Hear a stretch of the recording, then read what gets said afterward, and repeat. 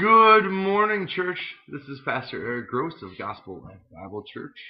It's nice to be here. I wish I wasn't just seeing myself again for like the seventh week in a row. Hi, Pat. Nice to see you, Pat. Hi, Emily. Nice to see you, sort of. I'm still staring at a picture of myself, but hey, it is what it is. And so I just want you all to know that I miss you guys. This is like forever in a sense. It's such a unique position to be in. And so even preaching and teaching and everything else and discipling, and it's all just so different right now. But how awesome to see you guys, and I'm just kind of watching. Hi, Pat. Hi, Emily. Hi, Tanya. Hi, Alicia. Hi, Carolyn. Awesome to see all you ladies on, and just I'm glad to be here. So kudos. So yeah, I guess I'm a little distracted this morning. We were just worshiping some music and just thinking about where we are. And so yeah, like this is the seventh week of doing this, and it feels like forever. And so I'm just trying to do the best we can with what we got. And I think we finally have it where I'm not necessarily like a robot and Mr. Godzilla, where I'm like, and then you hear me talk. So it's just kind of fun. So yeah, let me know if it's still choppy or whatnot. But we got like direct connect, and I'm using a little fancier laptop. The camera's not as good, but either way, it's still fun. And so yeah, just to dig in. I mean, I hope you're all doing well. I haven't heard from any of you if any needs or anything like that. I know reach out, and I just want you to know that I'm all praying for you. Like, yes, I'm not sending you a little text, but of course, like, feed the sheep, love the sheep, protect the sheep. So I hope you're all doing well in that capacity. Um, and of course, if you need anything, if there's any help I can be, just let me know, please. So just always, they're kind of the same thing. It's the same needs every week in a sense. The food, people still need to eat. It's like, we need to eat to survive. So think about the Genoa Food Hub and an opportunity to serve there if you're able, if you're healthy, if you're willing, if you're able. As well as filling the blessing boxes that Travis has put up, the one in front of Open Door and the other one close to the school. It's good to just have options for people and opportunities. And I know the Food Hub's been really busy, and you can go to their website and find those opportunities as well as when they're serving. And it's the same thing with blood. The second thing, like the life is in the blood. Blood only has a shelf value or shelf life of 42 days altogether. So this pandemic, not as many people are going, not as many people are giving blood. So redcross.org, they schedule appointments, and if you're able, if you're healthy, of course, consider this. If not, totally understand. And then just in general, like reaching out to people. Is there any smaller needs that are in the community that we can help, or that we can be a part of, or that we can, just pray for, be a light in, something in that. So just general reaching out, and people, like, if there's something we can do to help, please just let us know how we can help. It's pretty simple. But it feels really complex right now too. At the same time, I'm not gonna lie, like just the risk versus reward system that we have in place, and the quote unquote the haven't really lost freedoms. There's still that great loss of freedoms that we're experiencing. But either way, those are the announcements. So just consider, the food that people still need to eat, blood that people still need to survive, and then just general care and well-being. A phone call or standing outside each other's doors or things like that. But yeah, I was going to make a silly joke here right now too, that this is a great time to go teepeeing because no one's going to come out and harass you. But that's just silly. So either way, because I feel like I've lost touch a little bit with the church body and a lot of other people, even though I've been seeing a good amount of people online, for the men's and the women's Bible study. We're switching our Wednesday night group. We're actually going to do sermon catechism here in Philippians again, because I think we need the word right now more than probably anything else that's going on. This truth of God is really special when we've made our own truth, and yet we're kind of like, this truth is crazy around here right now. And so I chose this series in Philippians for that reason, because losing touch a little bit in that sense. And so the name of the series is Regardless, We Press On in Christ. And so the whole book of Philippians, you probably know or have heard before that Paul's writing this from a jail in Rome, and he went to Philippi and started a church there. He wasn't there very long. But this is a letter of friendship, a letter of joy, if you will. That's not the overarching curse or the cause, not first, oh my gosh, but like that's the overarching cause. And there's just a lot of great themes in this about life and absence and missing people, as well as unity and love and joy and peace and the Trinity and humility and justification by grace alone, through faith alone, what life in Christ is like, what we're doing now, and what it's going to look like in the future. Remember our citizenships in heaven, our identity in Christ, perseverance, as well as sanctification, and then thanksgiving, developing a heart of gratitude versus a heart of greed. But this series, I chose those words because they specifically match what's going on in this book, and it's kind of back to front, if you will. So where we're starting today, gospel greetings in Christ from Paul to this church in Philippi. But why this series specifically? The word regardless goes to chapter 4, verses 11 to 13. And it says, "Not that I am speaking of being in need, for I have learned in whatever situation I am to be content. I know how to be brought low, and I know how to abound. In any and every circumstance, I have learned the secret of facing plenty and hunger, abundance and need. I can do all things through him who strengthens me." So we see Paul talking briefly about the contentment and the regardlessness of being in every situation, that being brought low or knowing how to abound, being abundant or being in need, that there still is contentment. There still is that joy in Christ and that life that we look forward to. And we know that we're being changed, and we know that we're being sanctified at the present time. So regardless of whatever situations may arise in our lives, we can be content. We can learn to love Jesus. It's easier said than done a lot of times, and especially in a unique situation like this that we're dealing in. But how unique is it really at the same time? There's always been all kinds of diseases. Yes, this is a bigger disease, but either way, sorry. My mind wanders when I'm staring at myself and I'm talking to myself. So regardless, we can be content. And then we press on. We press on. Chapter 3, verses 12 through 14. Powerful. Powerful. Not that I have already obtained this or am already perfect. He's talking about the resurrection. But I press on to make it my own, because Christ Jesus has made me his own. Brothers, I do not consider that I have made it my own, but one thing I do, forgetting what lies behind and straining forward to what lies ahead. I press on toward the goal for the prize of the upward call of God in Christ Jesus. And so we press on.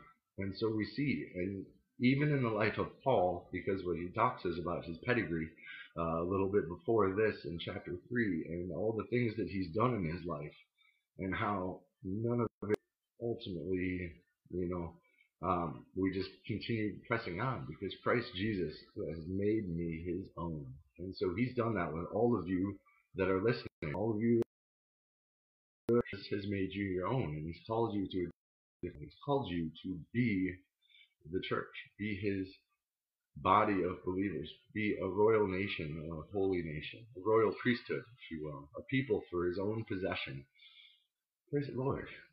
Like, dang, do you think about that? Do you think about that regularly? Yeah, no matter what. Again, regardless of what happens, I can move forward in my life. I can face tomorrow because Jesus has made me his own. And I am his, and he is mine.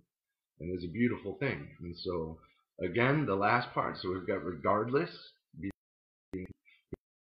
gone knowing the biblical truth about Christ and I love Paul's little comment, forgetting what lies behind and straining forward to what lies ahead. Remember, we've been forgiven for our past, and we've moved forward, and we continue to move forward, and it's a huge blessing in our lives. But in Christ, chapter 3, verses 7 through 11, whatever gain I had, I counted as loss for the sake of Christ. Indeed, I count everything as loss because of the surpassing worth of knowing Christ Jesus my Lord. For his sake I have suffered the loss of all things and count them as rubbish, in order that I may gain Christ and be found in him, not having a righteousness of my own that comes from the law, but that which comes through faith in Christ, the righteousness from God that depends on faith, that I may know him and the power of his resurrection, and may share his sufferings, becoming like him in death, that by any means possible I may attain the resurrection of the dead. So we see how it kind of goes back to forward a little bit in this series, and I just wanted you to know that that's kind of where my heart's at in all of this. Like, regardless, we press on in Christ. And so you can see that. Hopefully you can feel that in a sense. Hopefully you acknowledge that spiritual truth in your life. And this is just a phenomenal series, and especially how he even begins it. It's breathtaking. And there's this amazing poem in chapter 2, and again, all those things that we were just talking about. So I don't want to dig too deep, but I, of course, naturally have a tendency to ramble, especially, like I said, when I'm staring at myself. So I wish I had some kind of facial reaction, but it just doesn't ever work out that way. So let's pray and let's get started talking about how awesome Jesus is. So, dear Father, I thank you for today. I thank you for all the life and just the fact that we get to know you and to love you and to serve you. And I just thank you where you've brought us today. Like, even though we're all being humbled, and it's a challenge for us as human beings in this time, that your goodness is still seen, your grace is still felt, your love is still felt, and your church is still here. And we're still waiting for you, Lord. So Jesus, come back. But Lord, bless this time this morning as we talk about all about. So Lord, be with us. It's in Jesus' name that we will forever pray. Amen. So, the book of Philippians. So yeah, there's much to say about this book, and this first part is a simple greeting and then the thanksgiving and prayer. And so you need to know, though, the background of this a little bit, and we can pick that up from the book of Acts, chapter 16, where Paul visits Philippi. And so Paul is, he has a vision in Macedonia. Paul wants to go into Asia, okay? Paul wants to go to a place that the gospel hasn't touched yet, to cities where, he might not be seen, or he hasn't been heard yet, or the gospel hasn't been heard. Jesus hasn't, revealed himself to other people, so he wants to go to a different community, and that's in Asia. But Paul, when he is in Troas, he of a man in Macedonia. And this vision of this man in Macedonia says, "Come, help us." And so the help that the man's asking for is obviously the sharing of the gospel, because that's the greatest help that anyone needs in their life. Yes, there's tangible needs, but spiritually speaking, like, there's no greater need than to hear the gospel and understand Jesus. Otherwise, you're looking at religion, and you're looking at a works-based system trying to earn your own righteousness. So that is one reason why the gospel alone is such amazing news, because it's not on my merit, it's on my Lord's merit. And so Paul has this vision, and he goes to Macedonia, and which is Philippi, the nation, but Philippi is the city. And so he goes, and on the Sabbath he goes and down by the river, and he sees a lady named Lydia, or he actually sees a group of ladies that are praying together on the Sabbath. And so Paul sits and he converses with them, and he talks to them, and there's this lady named Lydia, a very successful business lady, apparently, selling purple goods, but she comes to faith in what Paul has to say in that section, in that gospel. And so, great news, Paul's converted someone. That's like the first convert in Philippi.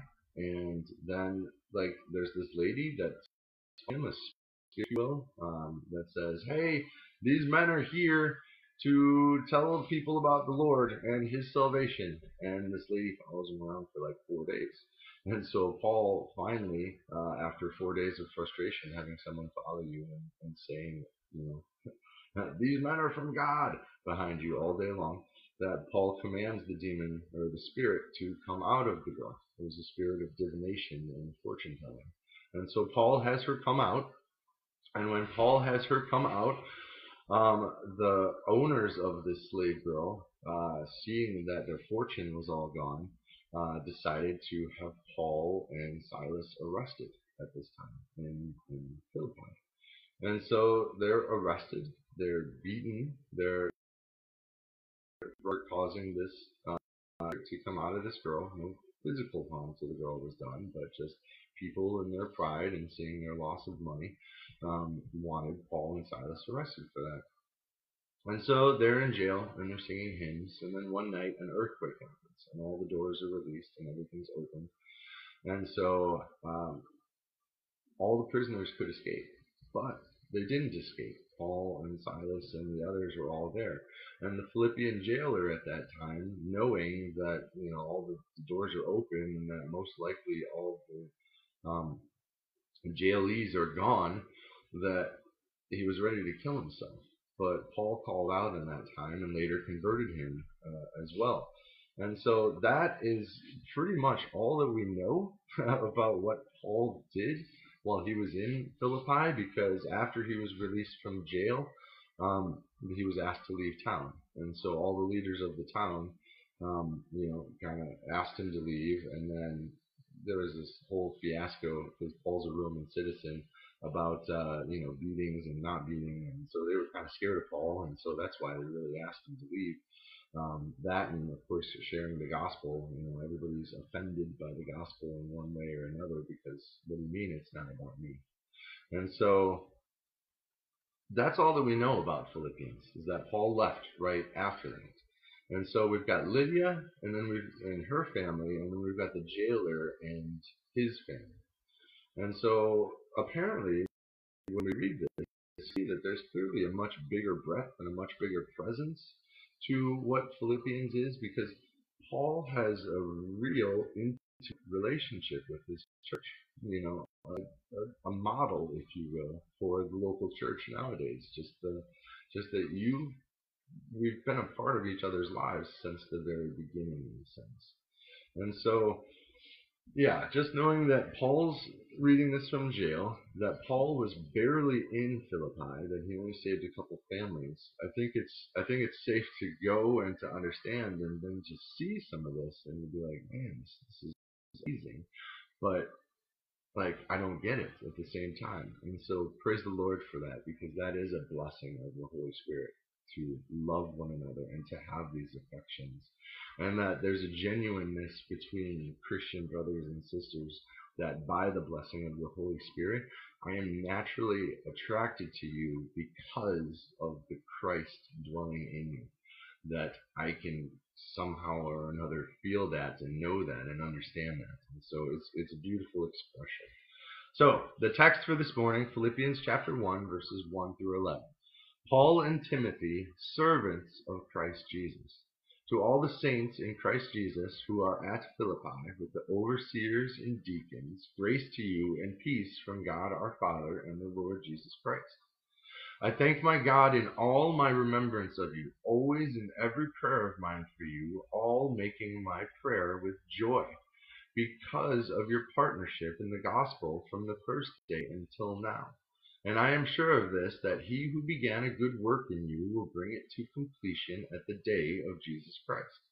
It is right for me to feel this way about you all, because I hold you in my heart, for you are all partakers with me of grace, both in my imprisonment and in the defense and confirmation of the gospel. For God is my witness, how I yearn for you all with the affection of Christ Jesus. And it is my prayer that your love may abound more and more with knowledge and discernment, so that you may approve what is excellent, and so be pure and blameless for the day of Christ, filled with the fruit of righteousness that comes through Jesus Christ, to the glory and praise of Amen. So the first point here, the first two verses, with sanctity. Like this is commonplace in Old Testament or Paul's time, if you will, a way of writing letters. You've got a standard greeting. The first part is who wrote it. The second part is who it's to, and then there's usually a blessing. Just the same as if we were to go down to verses 3 through 11 there, it's very commonplace to have a prayer of some kind, or a prayer to the gods, if you will, because there was a plurality time that they would pray for each other. That when you got a letter, there would naturally be a prayer. There would also be this type of greeting. But what Paul does in this is amazing, because he points it to the gospel and to grace and to peace and joy and partnership and a lot of things here. Church that he clearly cares about, that he seemed to be barely at, but seriously cares about in all of these times. And so the humble unity with sanctity, like go verse by verse on this. So Paul and Timothy, servants of Christ Jesus.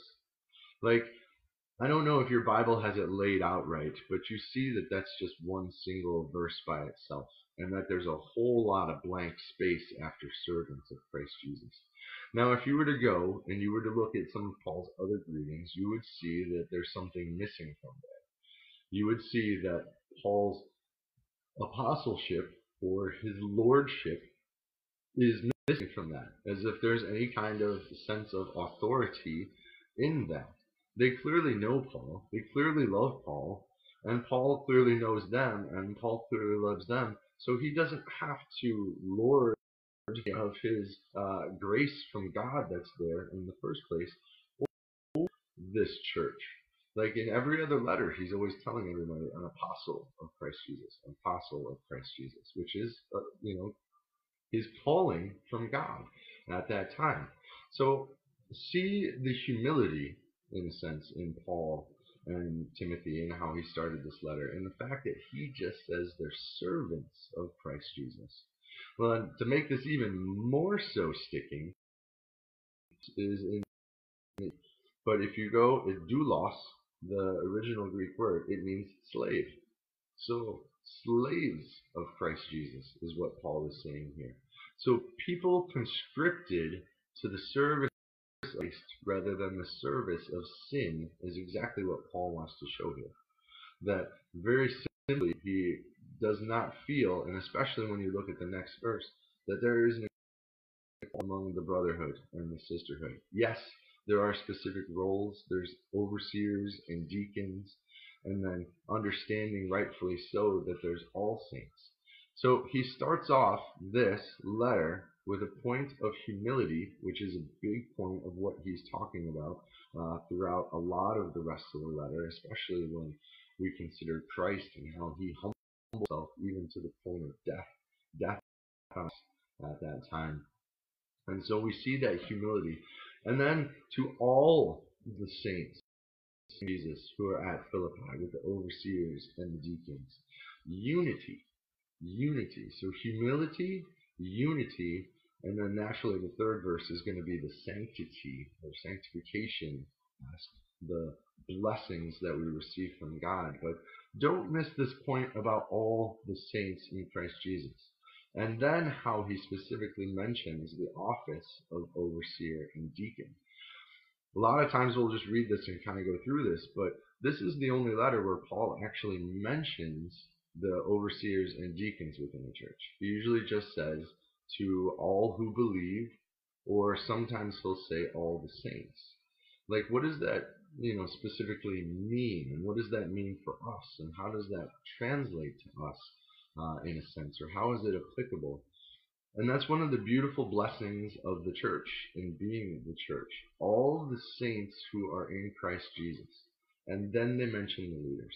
So this is a big deal. And Ephesians chapter 4 is one of my, where we stand as a church. Like, God gave the apostles, the prophets, the evangelists, the teachers, for the building up of the saints, for the work of ministry, until we all attain the unity of the Christ. all the saints means every member who Christ Jesus has a say in this. And Paul wrote this letter of thanks, this letter of joy, this letter of friendship to all of them who are in the church at Philippi. All of them. And so, again, this shouldn't probably strike you as too odd, but it's really important to see that you're all really important in Christ's church. You all have a reason and a purpose for being the church.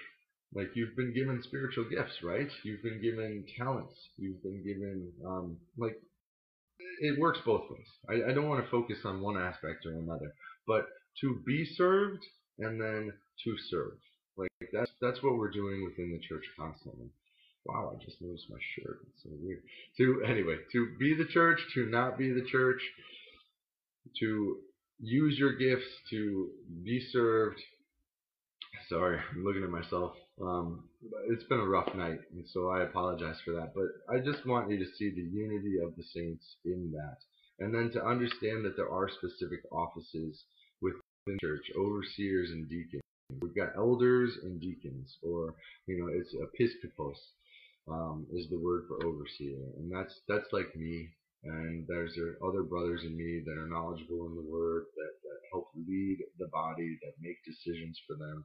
And that's who Paul's talking to, because they are the ones that shepherd the flock. They're the overseers. And the deacons help to serve and to know and to love many other people within the church too. Like, they are the ones with the greatest servant hearts within the church. But know that the church, because it's all the saints. It's always been about all the saints within the church. Not one is more important than another. And if I was to tell you, at the foot of the cross, you're all equal. You're all equal because we're all partakers of grace. No one has earned it. No one's better than another in a sense. It is by God's free will and God's choosing, and then our response to God, whether it be positive or negative in that regard.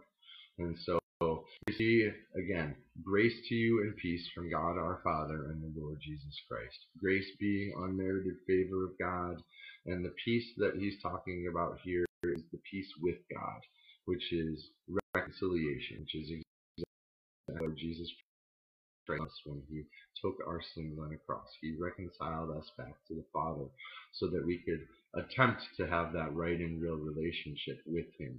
So, praise the Lord. And just see the humble unity and sanctity, and understand that is where this is going as well. But he really nails it in the next part, in the thanksgiving and the prayer, on what the whole purpose of this letter's for, why he's giving thanksgiving, and where this letter's going to go in a sense. And so, those are just a couple themes: humility, unity, and then of course the sanctity of our Lord and Savior Jesus Christ. But in point 2, and seeing that, regardless, we press on, and in these humble gospel greetings, that there are special bonds in Christ's church, most definitely.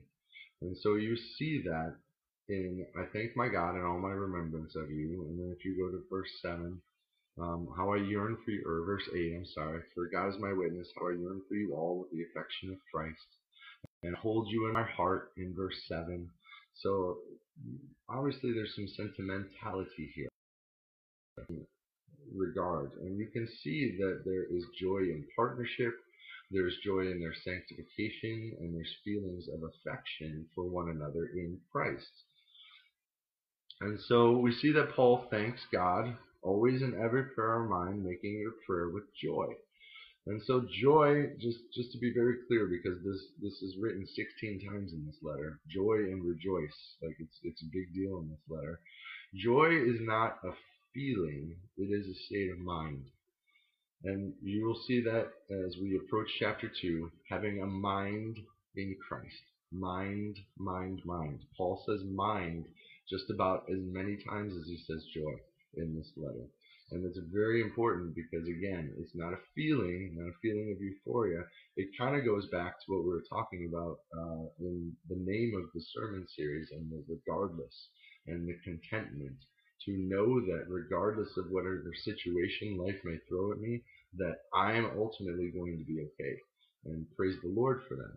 So joy ultimately is the settled assurance that God is in control of all details in your life. It gives you perhaps confidence that ultimately everything's going to be all right, and it is the determined choice to praise God in every situation. It is joy. And so why does Paul essentially have joy here? Like, understand again the joy in the partnership in the gospel from the first day until now. Like, they've been friends since, they first met, when they first got saved, when Paul first shared the gospel with Lydia and then the Philippian jailer who is unnamed at that time. And so we see that. We see Paul's joy. If you were to go in verse 6, you see Paul's joy that where is it? Completion, that he who began a good work in you will bring it to completion at the day of Christ. Paul's joy is in knowing that his brothers and sisters are saved and that they're sanctified and are being sanctified. And that partnership, again, the partnership, sanctification, and then there's joy, just in their relationship, that regardless, feel that their strength and bond is strong enough that nothing's going to be affected for them or with them, or maybe they're going to argue, maybe they're going to challenge you, maybe they're going to have tribulations, but at the same time they know that they can work through them because they are one in Christ. And so that is powerful spiritual truth for all of us to think about, because we're so divisive right now. Like, as a country, as human beings, like, man, it is nuts out there. Like, I've never been a huge social media guy. I was for a little bit in my life, but it really got away from me, and so I kind of just scroll now and again. I don't really post. I don't really want to have debates and discussions. But man, I see it. Like, I don't know why we're doing the things that we do sometimes. It doesn't make a lot of sense, because I don't know that you're going to change people's mind because you put up a news article on something or this, that, or the other. So, like, we're all real, we're all human, we're all different. And so that's really important to get. And working this out, these feelings for affections of one Christ, go. Here, it kind of makes you wonder, in a sense, a little bit, just if it was. It is, and it still can continue to be, regardless of this. But you can also very easily see the brokenness and the bitterness within people for their own ways right now. And that's always a danger in the church.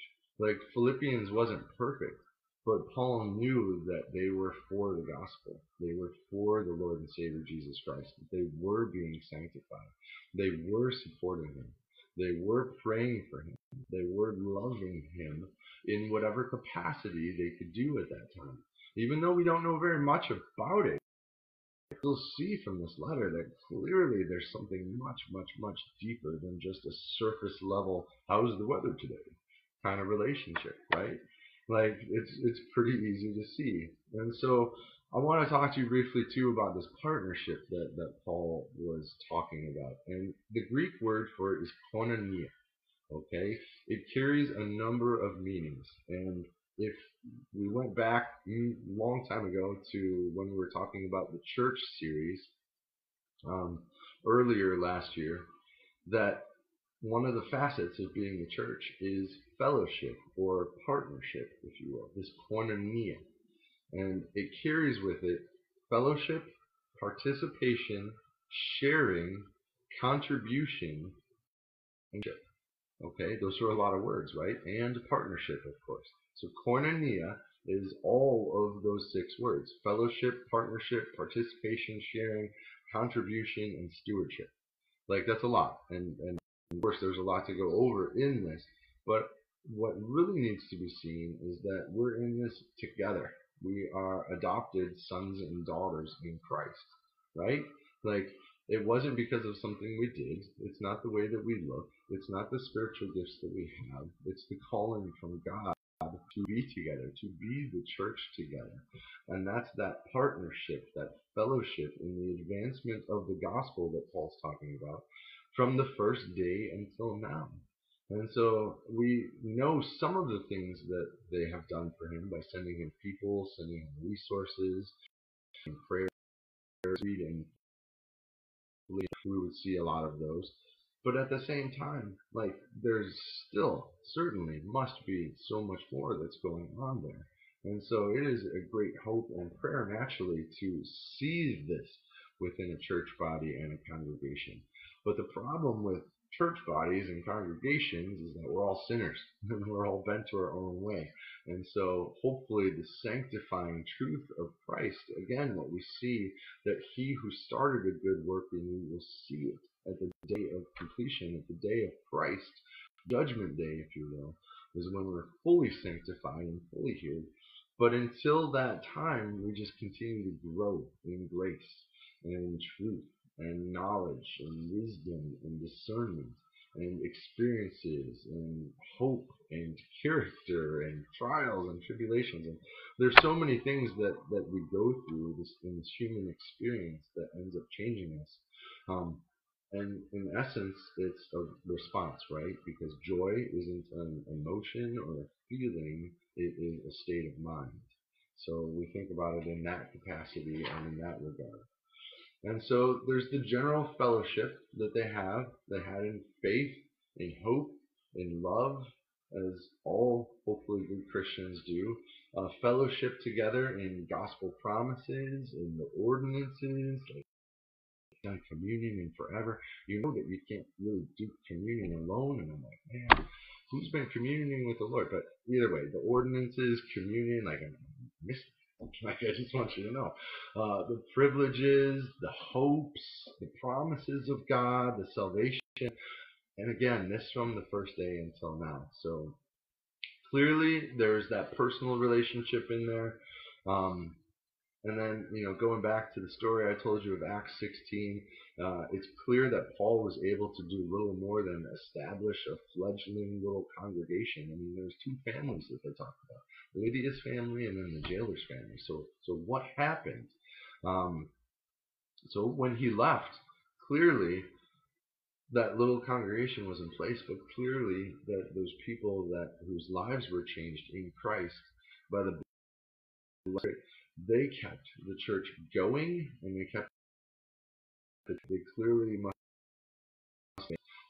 must have proclaimed the good news of Jesus Christ.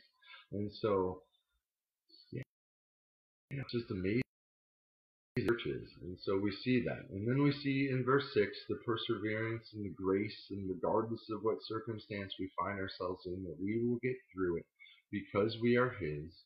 That understand that, through tribulations, that sanctification occurs. Nothing is meaningless for those of you who are in Christ. Just understand that totally. And that, again, moving on, I hold you in my heart, the heart being the epicenter of who we are as human beings. I hold you so at the forefront of my mind. I'm thinking about you. I'm caring about you. I'm developing, this love for you because I hold you in my heart. We develop love for people. It's the continued, like, if you want to grow in love of God, surround yourself with God's people, surround yourself with His Word, listen to sermons, things like that. So clearly, again, in this, there must have been something about the relationship that Paul kept growing in love for them. So praise the Lord for that. And then the partakers with me of grace, adoption in God's family, God's chosen. Again, this is not something that we've done. It is purely solely on the grace of God alone that we're here in the first place. So that unmerited favor, that mercy, that not getting the punishment we deserve. And so there's that unity again, the partakers. Reason 3, both in my imprisonment and in defense and confirmation of the gospel. Like, again, like they've been with him since day one in all situations and circumstances. Even though they might not have physically traveled with him, they've been a part of Paul's ministry since the very beginning. And so that is a beautiful thing. And so he prays for them, and he gives thanks for them, and unity for them. Now he turns a corner in verse 9 through 11, and he's interceding for them. He's praying for them that they continue to grow in these certain avenues. And so this really, verse 9 to 11, like if you want to know, pray for someone else, like this is a great example. Like if you want to pray for your friends, your family, things of that. And it is my prayer may abound with knowledge and all discernment, so that you may approve what is right, and so be pure and blameless for the day of Christ, filled with the fruit of righteousness that comes through Jesus Christ, to the glory and praise of God. So he's praying for their spiritual growth. He's praying for them to grow in love. This is, you can look at it a couple different ways. Phileo, which is brotherly love, grow in affection for one another. Or agape, sacrificial type of love, where you grow in service and you realize it's not about yourself, but it's about other people as well. So he wants them to grow in love. It's my prayer that your love may abound more and more. And again, with knowledge and all discernment, which is exactly what Jesus said in the Sermon on the Mount, Matthew chapter 7. Like, don't use your judgment as condemnation to, write off these people just because they posted something that you don't agree with, or, they did something that you might not agree with. The measure of a man's life is not based on one action. But sometimes I know, especially we're living in a smaller town, that you do something foolish, like in grade school, that's going to follow you all the way through high school, right? Like, it's just naturally. And so don't use that type of judgment to condemn this person or persons, but grow in love, grow in this phileo, grow in this brotherly love and affection, because they are your family. You will be rejoicing with them in heaven. And again, that is just such a beautiful thing, and so, exciting. Like, I'm looking forward to this day. Like, especially with what's going on right now. Like, let's go.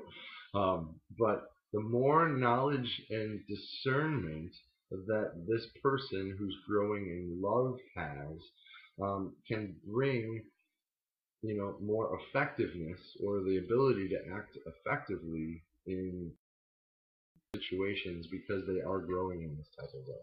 To do what really needs to be done, and less likely that you will do something that would turn out harmful or bad in the end, in a sense. And so to grow in that, to grow in love, to grow in knowledge and discernment, all in the Lord Jesus Christ, and then you're able to approve what is excellent. Like, knowing God's will through His Word is exactly what helps you understand, so that when that aren't necessarily black and white and good and bad, that you can hopefully have a breadth of experience within your own life, or the life of your church, or first and foremost the scriptures and the situations and the circumstances that they experience.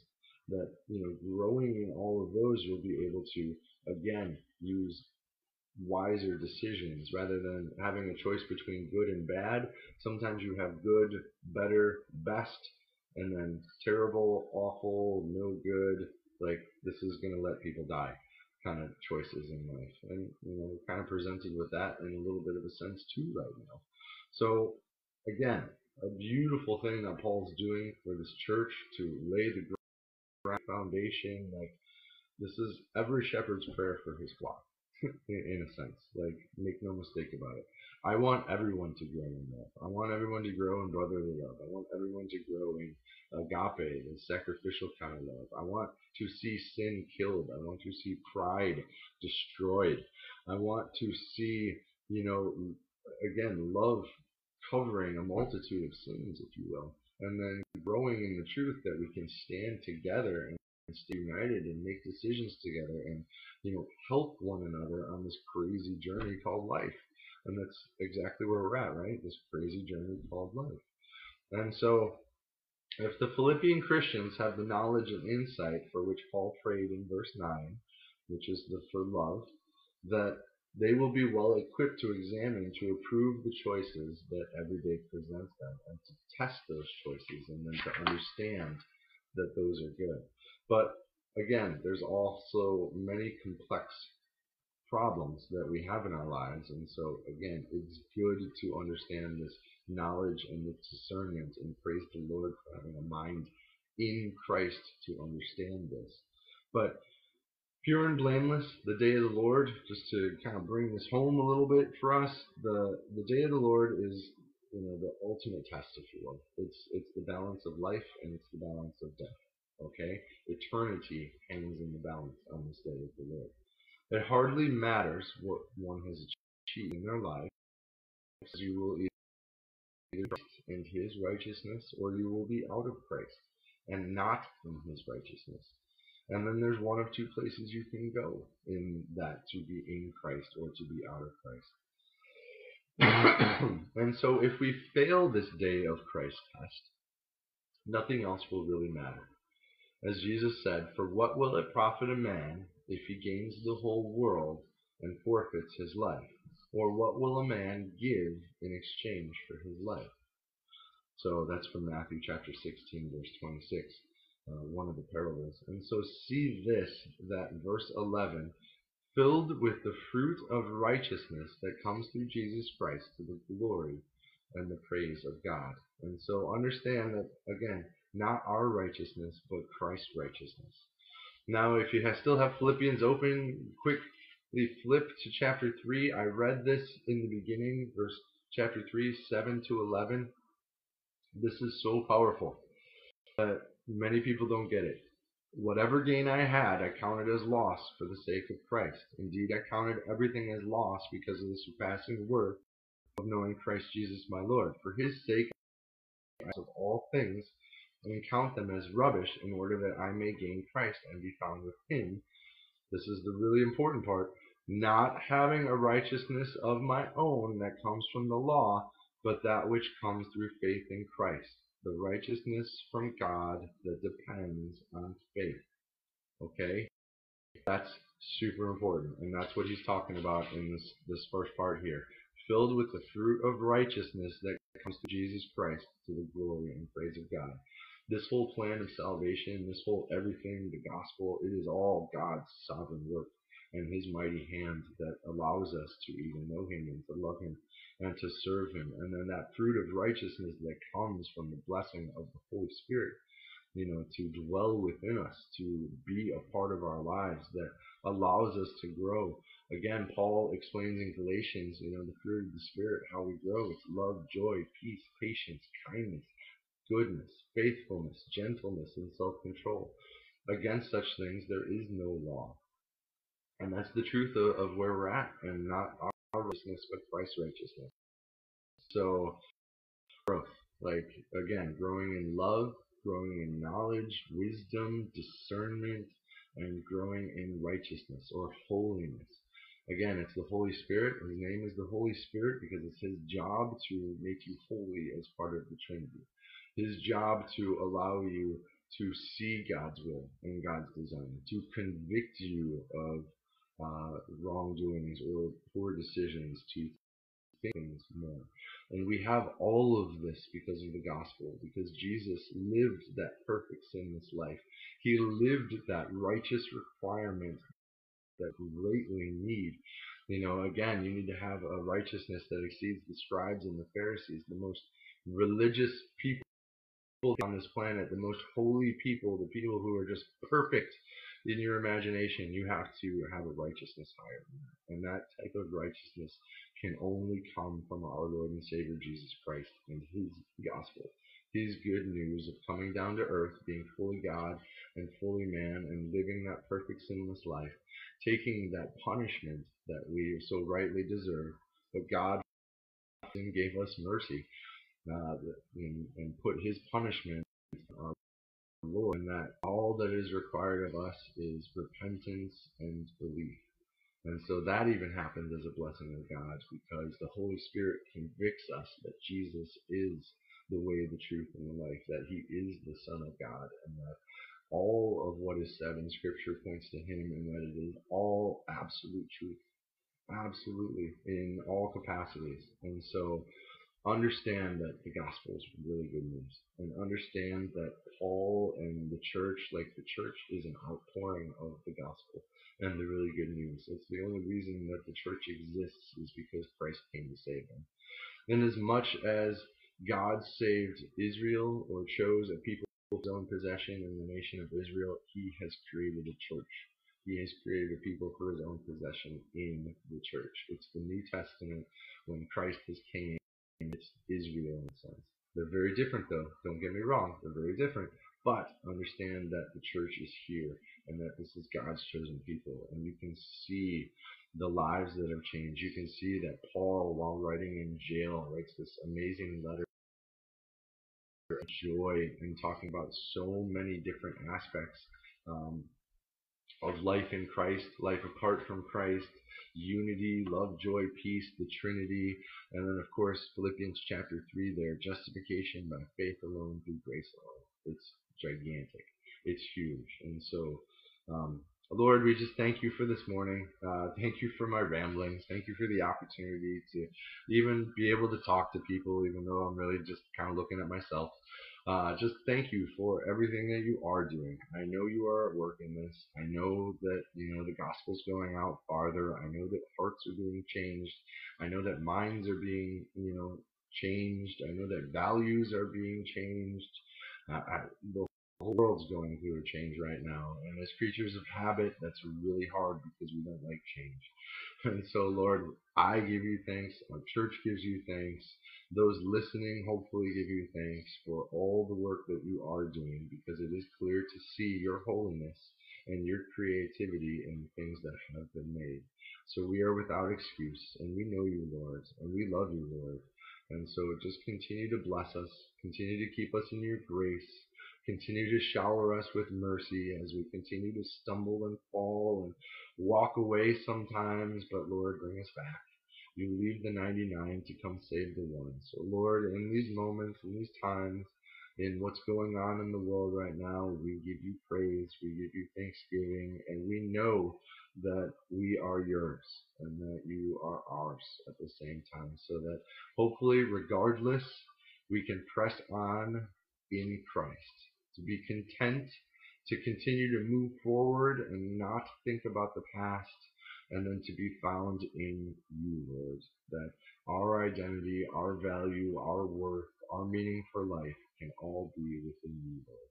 So I give you much praise and thanksgiving. Thank you for everything. Thank you for my stumbling service, and just thank you for being you, God. You're the same yesterday as today as tomorrow.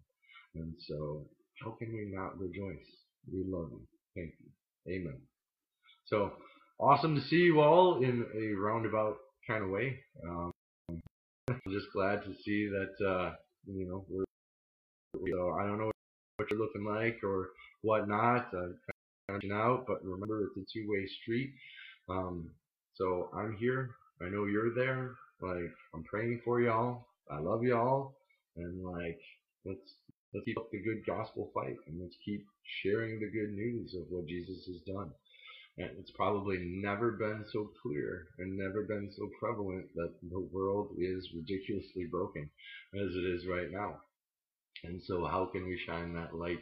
How can we shine that holiness of God?